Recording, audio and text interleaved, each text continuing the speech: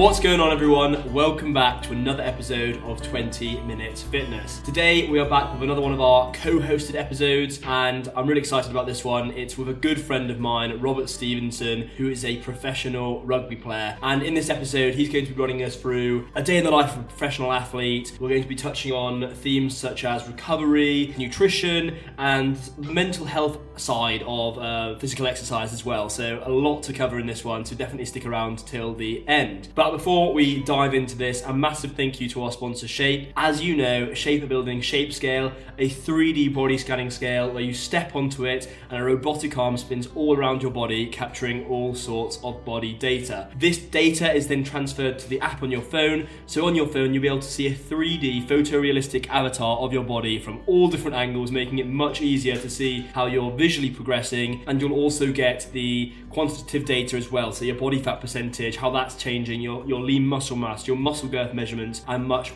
more. So definitely check it out at shapescale.com. But now let's get into the show and find out how Rob's day is structured and what it takes to be a professional athlete when it comes to your training and your nutrition. But enough of that, let's begin the show and introduce Rob to 20 Minute Fitness. So we are now joined by my good friend Rob Stevenson. Rob, firstly, thank you very much for joining us today and just for sharing your story with us. If you could start off by just introducing yourself and telling us a bit about how you've got to where you are today. Hi Charlie, thanks for having me on the podcast. It's really pleased to be here chatting to you. Obviously, as you know, I after graduating from uni, I took the opportunity to sign a pro contract playing rugby union in London with London Scottish. I'm coming to the end of my third season now, and I've played almost 50 games in 3 seasons and loving it. Awesome, mate. Awesome. And how have you really got yourself to that level, do you think? What makes you stand out as a player to get to a professional standard rather than someone who could be considered very good at college or university in the UK? I think in my school years, I think I was probably quite a naturally kind of talented athlete. Maybe didn't quite have the skill set of some of the other guys, but in terms of athletically, quite naturally gifted. But I put a lot of work in when I was at uni, because there comes to a stage where your kind of natural gifts and athleticism can only take you so far. So I started putting a lot more effort into my S&C and my nutrition and recovery and stuff. And thankfully I was at a uni that really supported me, had a really good network of coaches around me and doing in the weight room. So I'm really fortunate, and I probably wouldn't be here without those people. So before we break down your strength and conditioning, your nutrition, and obviously what the life of a professional rugby player is when it comes to those aspects of your life, I thought it'd be interesting. You mentioned that obviously natural gift can only get you so far, and then I suppose it's the mental aspect of trying to progress day on day, trying to be a better version of yourself. How important is it, being a professional athlete, to have a strong mental head in the sense that you're approaching each day trying to improve? Yeah, it's an interesting point. I think obviously as an athlete, you go into every day trying to be better than the day before, but I think you have to have a certain degree of patience as well as resilience, because not every day is going to be perfect. So you have days where training doesn't quite go to plan, or you don't feel as good, you're sore from the day before or the game or the weekend. So it's kind of making sure that you just keep at it, and you kind of look at it a little bit more holistically in the sense that being able to write off a bad training session or a day we didn't quite feel right, and making sure that when you come in the next day you're firing and ready to improve, because obviously as you mentioned, that's what we're all striving for. Exactly.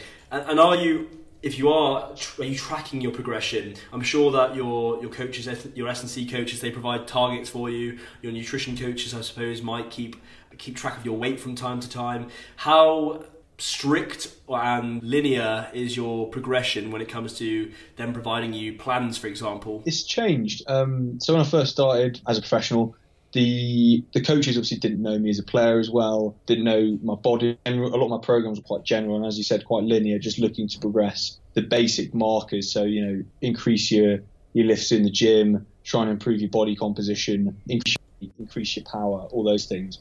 But it's become a little bit more nuanced the longer I've played.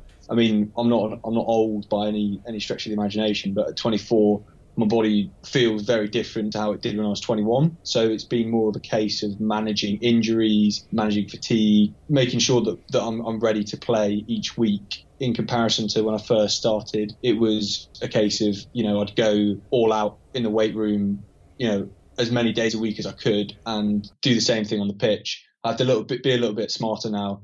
And obviously that's where recovery and physio treatment and all that really comes into it. Yeah, exactly. And I remember days when I would come and visit you as well, and you were doing 2-day gym sessions plus training, and that does take its toll on the body. And as I know, because I've come to watch you play a few times, you have picked up some injuries, and recovery is such an important part of not only a professional athlete's life, but obviously anyone who is putting their body through any sort of impact. How seriously are you taking your recovery? What are you doing if you pick up an injury to ensure that you're fighting fit as soon as possible? Well, I mean, in a recovery perspective, the way I look at it is the training and the playing is the easy bit. The recovery is the tough bit, because the training, the playing, that's stimulating, it's exciting, it's kind of why you get into a sport and try and play professionally from the outset. And the recovery, I find, is the tougher bit, because it can be tedious, it can be repetitive. You're often doing it alone, so it's kind of an individual responsibility. You're not with your teammates, etc. But I mean, as I've already mentioned, the older I've got, even by a couple of years, the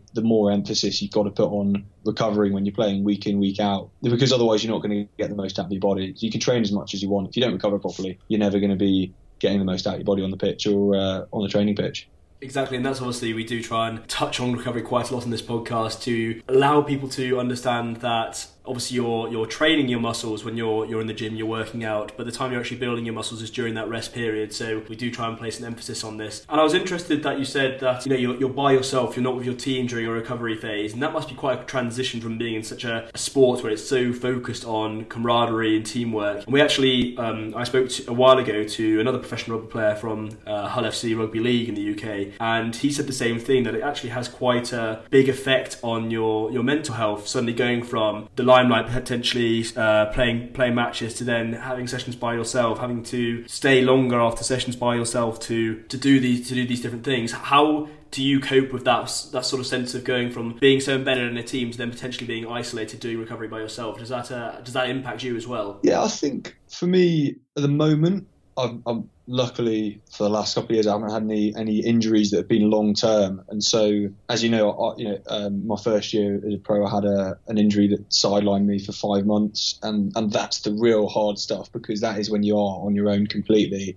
I'm not sure if I've actually told you yet, but I've also got an injury. I'm sure I might have mentioned it, but I've just had my MRI, and I've got a bruised ACL, a degenerative left meniscus, and a torn Baker's cyst. So I've already been told as well that I have 6 months of no impact sport, and obviously someone being so sporty, it really does take a mental toll on you, just knowing how long you'll be out of action. And I suppose it's keeping yourself busy in other regards, in other aspects of life as well, that will stop you thinking about the parts of your life that you're missing out on, and just listening to the expert opinion on your physiotherapy, not trying to push an injury before it's ready, and so on. Yeah, I think that's you probably hit the nail on the head. And the hardest thing is, I found from long-term injury, was the period where you start to feel good yourself, and you kind of start to think, right, I think I'm ready to come back now. And the physios are telling you, no, you've got 8-10 more weeks of doing your rehab, doing you got your return to running and all that stuff, and that's the real hard period, because you have that initial period after a diagnosis or an operation where you kind of know that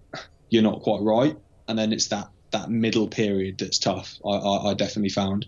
No, I completely agree. I don't necessarily feel pain that much from my knee at the moment, and I feel as if I wouldn't want to do anything too impactful still, but I feel as if I could do the odd slow jog, but I've been told not to do that, so it's just stopping yourself. And that's the thing about athletes though, is we're competitive, and it doesn't sit well with someone who's obviously competed at a high level in any sport, having to sit on the sidelines and basically not compete. And so that's why you see people occasionally get it wrong and push injuries back maybe a little bit fast.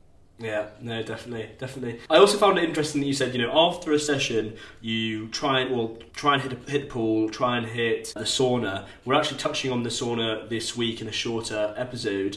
What benefit do you get as a professional athlete from the sauna, and how often do you think you're going a week? So I'm more of a steam room guy myself. Okay. But I mean, I kind of alternate, because obviously they both have benefits. But basically, what I find with most of my niggles come around my hips. It's when I had my operation on my hip 2 years ago, and a lot of my kind of training soreness is around my adductors and my quads, and specifically around this kind of tendon area. And I find that basically applying heat to it just basically helps with the pain management. Some people prefer to do sort of ice baths after training. I generally find that heat helps more with my tendons and my hips, and just gets me feeling good again. I come out of a pool session, 20 minutes in the sauna or the steam room, and I kind of feel like I'm good to go the next day. Yes, as I said, some people prefer going really cold. I personally prefer to do it a little bit hotter. But another thing as well, as I said, it's become a bit of a force of habit in that. Yeah, I mean, I like going to that part of the gym anyway, because it gives you 20 minutes, half an hour to yourself. No one's got their phones. It's quiet, and you can kind of escape for a little bit. There's no social media. There's no one's really talking, and I definitely think that's good for the mind as well as the body. Definitely, it gives you when I go in, it gives you you're relaxed. Obviously, what you were saying about injury as well, it's helping improve your circulation, so you are getting more oxygen nutrients to the body to help potentially repair any damaged muscles. So there's that aspect as well. Yeah. So you are getting that recovery that you need. But again, as you said, there are benefits of cold therapy as well. So it probably is a personal preference. Yeah, absolutely. Yeah, I think that's, as I said, I'd say it's probably more players who prefer to go down the heat route just because there's a little bit more sort of less taxing. But yeah, I'm definitely on that side. Yeah. What would be useful now, I think, just to allow the listeners to really understand what goes into being a professional athlete, would you be able to run us through your day? What sort of time you start? What goes into, even up to, do you have things you need to consider before going to sleep so that you get up feeling fresh? Yeah, so, I mean, a normal training day for us starts around about 7, so we'll get into the club at about 7. So I'm normally up kind of 5:45. I'm pretty strict with my breakfast, so I just can't operate with, I see some people operating with, they're either fasting or they're operating on a minimal breakfast. I've got to have, eggs in the morning and everything like that. So I get up pretty early, get to the club for about 7 o'clock.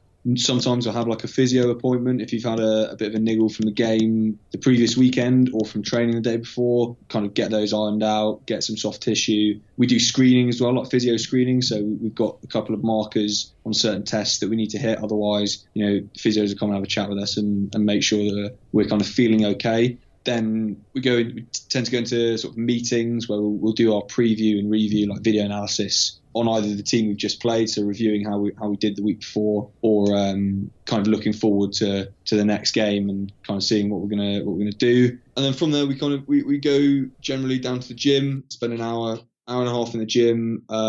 We split our days, so we do every week in the club we do an upper body session, a lower body session, and a full body power session. And sometimes do an extra one on a Wednesday if we've got a long turnaround. And then long period of rest after the gym session, which kind of leads into our main training session of the day, which is generally between about an hour and a half. And once that's done, we tend to finish quite early. So, even if you've got physio after training, generally be out by about 2:30, which obviously gives you plenty of time to recover. And that's obviously when you need to really pile the food in and make sure you're eating enough, especially after a kind of high intensity training day. We don't generally have long enough breaks to get a proper meal in. As I said, I try and get to the pool in the afternoon, do some kind of recovery type stuff. A lot of the other boys have got other things going on, so they're kind of hobbies, etc. And then, as you said, you're looking forward to getting ready for the next day. Stuff like, I've been using CBD oil now for about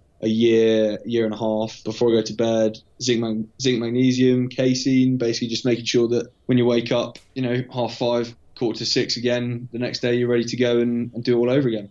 It's very, it's quite an intense day, isn't it, for someone? A few things I want to touch on. I'll go question by question, actually. So the first thing was, could you just break down your upper body and lower body session? Are they sort of hypertrophy, and then your power session, you're looking at a low rep range, maybe going for one rep maxes, or can you just break down what you're doing in these different sessions? So generally in season, so from September to May, when we're playing games every week, it's generally lower rep and working more on strength with the uppers and lower sessions. So we'll kind of be working between about 3 and 6 on most of our exercises. And we generally, what happens is we'll be on a 4-week program where we steadily increase the weight, and then we have a deload week, and then we kind of, they'll start with new exercises that add some new movements in there, and do the whole thing again. And then obviously the power day is basically slightly lighter weights, but trying to generate force. So as I said, it's basically putting a little bit less on the bar and making sure it moves quickly. And obviously doing it for lower reps. So generally sort of 2 to 4 on most of the stuff. And power is obviously such an important attribute in rugby in particular. Yeah, absolutely. As in, do a lot of Olympic lifting, a lot of kind of plyometric, but also, just we do a lot of banded stuff. So like banded bench, banded squat, lower the weights down, and then really increase the resistance just to kind of really maximise that power output. And I myself have never done a deload week. Do you feel a benefit of this after finishing a program before starting another week of heavier lifting? Yeah, I mean, I'm a massive advocate of it. I've kind of been doing it. My S&C coaches at university were big advocates of it as well. So I've been doing it for almost 6 years, kind of 4 to 6 weeks of working on a program, and then you have your week where you go through your movements, but you're not really lifting anything heavy. I definitely think it works because, I mean, by that last week in the whether it's the 4th or the 6th week, the last week of the program, you're really trying to push PBs and you're trying to max out. And to try and do it again the next week, it just doesn't work. Guys they need that week to get fresh again. And as I said, like we're not powerlifters, we're not bodybuilders, we're athletes. So it's not just about what we're doing in the gym, it's about making sure that we feel good when we get out on the pitch as well. And I think the deload week is a massive part of that. Definitely. And obviously I said there's quite a few parts to this question. You mentioned as well you've been on CBD oil for a year. Obviously this industry is growing massively and it's something we've touched on as well. It'd be interesting to hear I presume because you have been on it for a year, you are feeling the benefits. Yeah, I mean, it's quite interesting. I actually started taking it. I had a couple of concussions last year and I was recommended it, and I kind of looked into it a little bit, and obviously a lot of NFL players, a lot of hockey players, kind of people in sports which are prone to concussion started using CBD oil and kind of swear by it. So I tried it out mainly for that purpose. I found it helped, but I also then the other effects of it, so helping with joint pain and just kind of general recovery, especially with your sleep. So I think that's probably the biggest thing that I've noticed since I started taking it was the improvement in the quality of my sleep. So I could sleep 8 hours and it'd feel like I've been asleep for 12. Really? You really get into that deep sleep, and I'm a huge advocate of it. I'm interested to see how the market grows and where it kind of goes from here. So at the moment I use an oil, but obviously some people like to kind of use rubs, or I've even seen them start using it in kind of sparkling drinks and stuff now. So yeah, really interested to see where it goes, and I'm definitely kind of keen to kind of keep using it. No, exactly. It's a very interesting market to follow at the moment, and as you said, there is validation behind it. There's a lot of people who are saying that they are experiencing benefits, and it's obviously up to individuality as well. Some people might not have the exact benefit, like you're saying, for their sleep, but they might experience it for their joint recovery. There is some biological individuality that comes into it, but I have seen mostly positive experiences from obviously reputable firms that are selling it. Yeah, I mean, as I said, it's mainly kind of anecdotal evidence. It's people who've tried it already, said, personally, I feel like it's worked. I'm not, the science behind it isn't something that I don't know a huge amount about it, but my personal anecdotal evidence would be that I'd recommend it to someone in a similar situation to myself. Good, yeah, no, and it will be interesting to see whether any sort of formal studies come out on it, so we'll just have to watch this space develop, definitely. Yeah, absolutely. And the final sort of aspect of your daily life, I'm sure there is much more we would like to touch on, but obviously for the sake of time, you said you sometimes take casein, which is a more slower release protein overnight. Yeah. Is this something that's have you actually purposely made this decision rather than going with a normal whey supplement, or is it something that you've been recommended from your coaches? Yeah, it was something I was recommended again when I was at university. It's kind of, as it's quite well documented, the benefits of slow release kind of milk-based protein. The way I see it, it's an alternative to having a meal before you go to bed. And sometimes, as you know, like if you're kind of deciding what you're going to eat before you go to bed, you can sometimes make a bad decision. And yeah, so kind of it takes away that decision from you. It's something that's readily available. You've got it by bedside. And yeah, it basically is the equivalent of having a meal before you go to bed. Again, there's loads of science that supports it, and I think as an athlete, when you're given that amount of well documented kind of scientific research that shows that something can be beneficial to your performance, you're normally pretty keen to get on board with it, and that's kind of me and Casey. I mean, it's not something I take every night, but especially after a hard training day, I think it definitely has its benefits. Yeah, recovery-wise, definitely. So obviously that's part of your nutrition, having supplementing your diet, and we know that nutrition is so key for athletes, for progress in the gym. If you're trying to put on muscle, obviously you need to be in a calorie surplus, or if you want to be losing body fat, then you need to be in a deficit. How important to you is your nutrition, and could you give us examples of what you might eat that sort of prepares you and allows you to recover from a hard day's work? So as I said, in the morning I tend to try and have quite a big breakfast. It's just a personal choice. I know guys, the players who either don't eat a huge amount or don't really eat at all in the mornings because it kind of makes them feel fasting or whatever. But I mean, I personally try to go for a big breakfast, lots of protein. I normally smash about 6 eggs with my breakfast, 6 eggs, some toast and a coffee. And then, as I already mentioned, those periods in between our training sessions, I struggle to eat a proper meal. So I tend to go for a shake and then maybe some sort of like a Greek yogurt or something like that, a little bit lighter. And after that main training session in the day is when you kind of have your proper meal. So 2 o'clock and the time we go to bed, where just kind of quite basic stuff, like a good protein source. I try and vary it between chicken, red meat and fish. Kind of a clean carb like white rice or a pasta or something like that, and then obviously trying to get as much veg in as you can in each meal. It's something that it comes down a lot to personal taste. So some guys like eating certain things more than others, but I'd say that's probably pretty similar to a lot of other players at the moment. Down to, isn't it, taste, your goals, whether coaches want you to put on weight, lose a bit of weight, whether they want you to... Yeah, it really depends on the individuals themselves. Different goals. There's probably the critical mass falls into the camp of kind of maintenance of body weight while trying to get lean, trying to improve your kind of body composition. And then you've got guys on either side, some guys who tend to be the younger fellas who are trying to put a little bit of weight on. And then you occasionally get someone, coming back from an injury or from an off season who has to kind of improve their body comp and lose a bit of weight. And obviously, your nutrition, as you've already touched on, is pretty much the most important part, probably more important even than the training you're doing. Because, you see guys who training as hard as everyone else and maybe not doing the right stuff when they go home, and you definitely see it can affect players. But conversely, the guys who train hard and do the right stuff once they leave the club, you definitely see those are the guys who tend to be fit pretty much every weekend. Well, exactly. Fitness, your training, that could be 5-6 hours of your day if you're a professional athlete. But if you are, your nutrition is probably up to 16 hours of that. It's getting it right.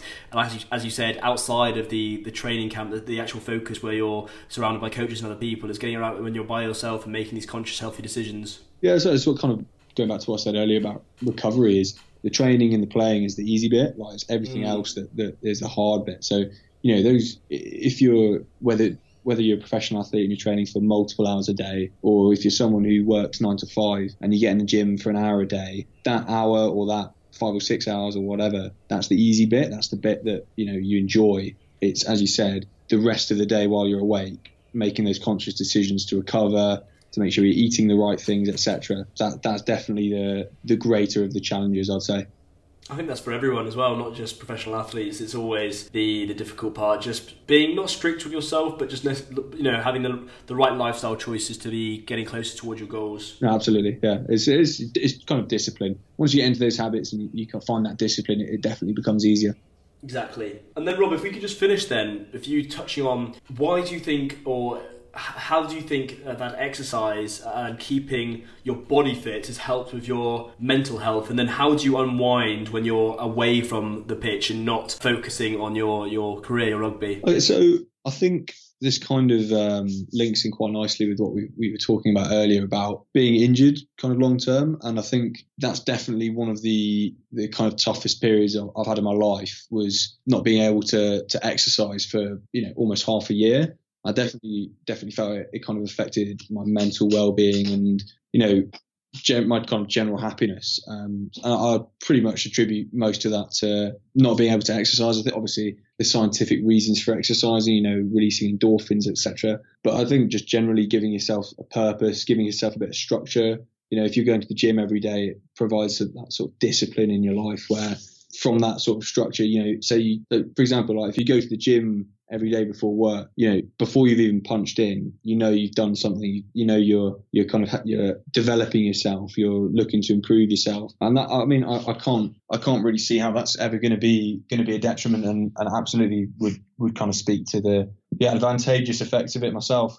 Well, it would transfer as well, wouldn't it? If you have discipline in one aspect of your life, like your health, then you'll have discipline when it comes to your career. You'll work harder at, trying to get the best work out there that you possibly can. So I think it is very transferable, that discipline. Yeah, absolutely. And as I said, that's the bit which you should enjoy as well. Training or going to the gym or whatever. That's the bit.